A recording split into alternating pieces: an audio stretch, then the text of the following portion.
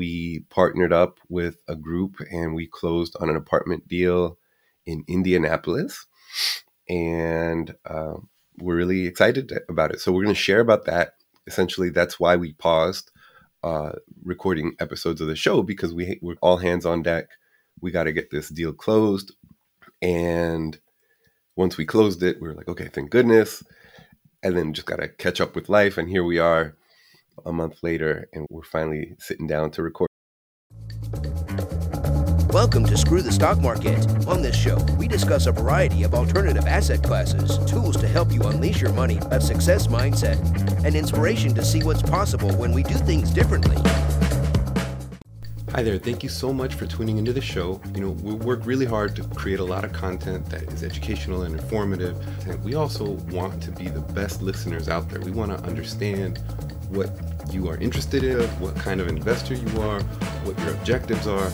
And so we've created a survey at screwthestockmarket.com/survey.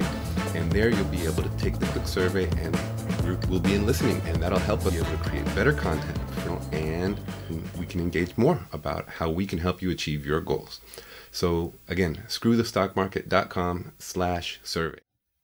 Welcome everyone to another episode of Screw the Stock Market.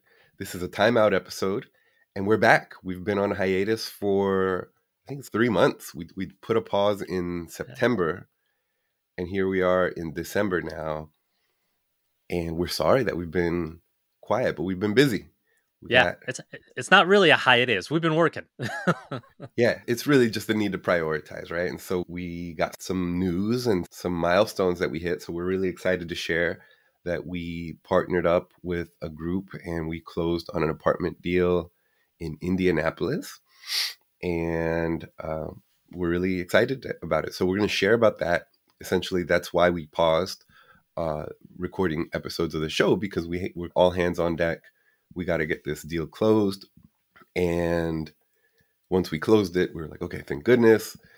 And then just got to catch up with life. And here we are a month later, and we're finally sitting down to record. So what do you want to say about the deal? It was stressful. So for those of you who think that this stuff is easy, it's simple, you just find some property, you put down some money, you're good to go. No, it actually is work. Unless you're on the passive investor side of things, at which point you are just literally you put your money down and you just cruise and just let things play out. But on our side, where we're the active investors, it is a lot of work. First, we had to find the deal, which luckily we're fortunate enough that we have great partnerships with these group of guys that we've been working with and talking to for quite some time now. Excellent group of guys that have been doing it in different ventures and different avenues through their own companies. And we just all came together and just said, hey, maybe this is something we can do. It's actually one of them that actually found it. There's a group of them that lives out in Indianapolis, and then the rest of us are on the East Coast. And the ones in Indianapolis came and said, hey guys, we got this great opportunity. You guys want to partner on it? We're like, hell yes, let's do it. So Alex and I came in as capital raisers for this particular project, where we're basically collecting and getting together the money for the down payment to purchase the property. And it's a multi-million-dollar, 36-unit, 3-building complex out in Indianapolis. And it was challenging. The deal in itself was great, which is why we were super excited about it. But getting all the pieces together was challenging. And I think the first part was just the investor aspect of things. I think, what was the first guy's issue, Alex? I remember where he just all of a sudden, one of the main investors just all of a sudden dropped out or he didn't even drop out. He just pulled back part of his initial commitment of funds. I think. Yeah. Go so ahead. I guess as we continue to tell the story, you'll see that it's like juggling, right? There's just multiple things happening at the same time.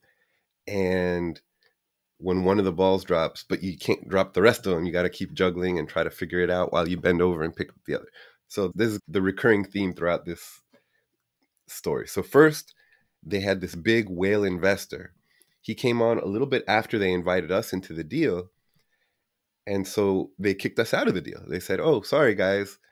we got this big investor, so we actually don't need you to come in and raise capital anymore. So then we said, oh, okay, no hard feelings. Good luck. Yeah. Maybe next time. And then it was maybe like a month later, they were like, okay, never mind. He's not going to bring in all the money. Now we need you to raise some of the money. Yeah. He was still going to bring in half of the money at this point. And he didn't really give any real rationale for why he pulled back his half. He just said he needed it he overcommitted himself. So because of that, he actually had to reduce the amount that he was committing and putting down. So again, no real explanation, just, I promised too much. So then we get to work and we start talking to people in our network, people who might listen to the show, people who we've known over the years. And we come up with the money that's needed. And then he backs out altogether and the team is left scrambling. Okay, now we need even more money. And so it was just another now we're playing juggling while someone's playing defense on you, and they're like purposely trying to mess you up, it seems. And the emphasis on purposely, because I honestly think it was a ploy, because here's the reason why I think it's a ploy. He pulled out completely and then comes back and says, you know what? I will loan you the money, not as an investment, but as a loan with some crazy, like mobster style terms, like very short payback period, super high interest rate. And he waited until it was right down to the wire when our period with the bank was about to expire and we had to execute or we would lose the deal. So he timed it just right so that our back was like against the wall at this stage. So I really think it was a shady kind of setup on his part in that regards. Yeah. And our team had like money that was in the deal. They were not only going to not get the deal, but lose, I think it was something like $100,000 that some of these people had put in deposits and stuff. And so, and for clarification, that's not investor money. That's money from the team, like the management team, like our partners and ourselves. We came in later, so we didn't have to actually put in anything at that stage. We actually did add money later on, but not at that stage. But the rest of the guys had actually put their own money into the deal as well as managing partners. Exactly. And so it was just a lot to lose. And thankfully, they were able to negotiate a seller financing loan from the seller to help get us to closing. So that was a relief. And so now we're riding this roller coaster of ups and downs. And we're like, okay, we got to another kind of high point thinking, okay, we got the money to close. We got the seller loan. And then the actual mechanics of that seller loan, normally a seller loan happens in a way where essentially it's not real money that's transferred from the seller to the buyer. It's just, you can just pay me this money over time, little by little. But in this case, there was some lender requirement where it actually needed to be money transferred from the seller to the buyer, but the seller didn't have the money liquid to actually do it. So we had to get another temporary loan from someone else to give the seller the loan, close the deal, and then the seller would pay the loan back to us, and then we'd pay it back to him little by little over the next few years. It's unnecessarily complicated. Yeah. But it's just, that's the way it worked with the lender requirements and the lawyers and everything. And it was stressful. Let's not also forget that the fact that the bank also now increased the amount that we had to put down for the down payment, which added another couple of $100,000 that we had not budgeted or planned for. So now Alex and I had to go hit the streets again and somehow come up with an additional couple of $100,000. Like, that's apparently nothing. Within how long? I think we only had 2 weeks to do it. It was another 2 weeks. Yeah. And it was down to the wire. If that money was not raised by that time, it was over. Everything was done. And yet somehow we did it and we were able to raise it. I don't even know how. The funniest part for me is obviously, as those last few days were approaching, the actual logistical things of going to the bank, sending a wire transfer, those things take a little bit of time, and there's a little bit of know-how on how to actually do a wire transfer correctly and stuff like that. Yeah, and it's the most archaic thing in the world. I don't understand why it functions the way it does. I feel like we're back in 1970. It's very strange, and that ended up actually almost killing the deal again, right? At the very last minute, one of the people sent money, and I don't even blame them at all. It was just like an illogical thing in the way that the wire transfer instructions are written, Yeah. and the money never made it to the account in time. And so the And money didn't show up in time, and to but and to somehow. sorry, I was going to say, to clarify, the reason why it didn't correctly transfer over is because on the wire instructions that the bank sends you, it has two banks listed. One is an intermediary bank, and one is the final bank that the funds go to, which with two separate codes, which is confusing. Why do you need two codes? And so the person that was sending the money that was wiring, they used the codes for the intermediary bank instead of the final destination bank. And so the money got held up, and then luckily it was able to be shifted right back to them so that they could initiate another wire transfer, this time with the correct code. Again, unnecessarily complicated. But she wasn't able to do it in time for the closing date. So we Yeah, thought the and deal was so, done. It and was it was like, inked. it was down to the minute, and and the other guy who's one of the lead sponsors on this, we had this running tally. We need this much to get to closing. I think it was like $930,000. And every time it's okay, we got this wire, we got this wire, we got the loan from the other guy, and okay, we're up to eight something, and we were short, and we're like, all right, we're short. I don't know where the rest of the money's going to come from. And then the But guy who was in a hospital bed for the whole entire last week. yeah, he was super sick. He was just like, I don't. He gets MVP award. He was the lead sponsor for the deal, so he's basically like the quarterback managing everything from one end, while the rest of us are like getting all the different bits and pieces. And this man is in his hospital bed, sounding like awful, completely awful. And so he's doing all this from his phone as best as he can. And then at 2 p.m., he's, hold on a second, let me just see. And then he responds maybe 10 minutes later. He's like, all good, we closed. And We're I like, didn't how? understand how it added up. We're short, like, I I think don't know how eighty much thousand money. dollars at the time. Yeah. And I was like, okay, good, congratulations. I don't know how this happened. Um, and then it turns out he took another personal loan on top of that just to be able to cover that difference while that other money came through. And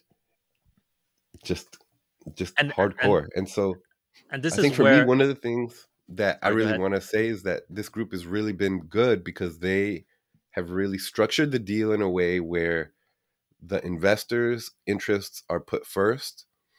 They're in alignment with the team. It's not usually this much of an alignment where they're like, hey, if we lose money, you lose money. If you lose money, we lose money too, right? And so they put their own personal names on the line.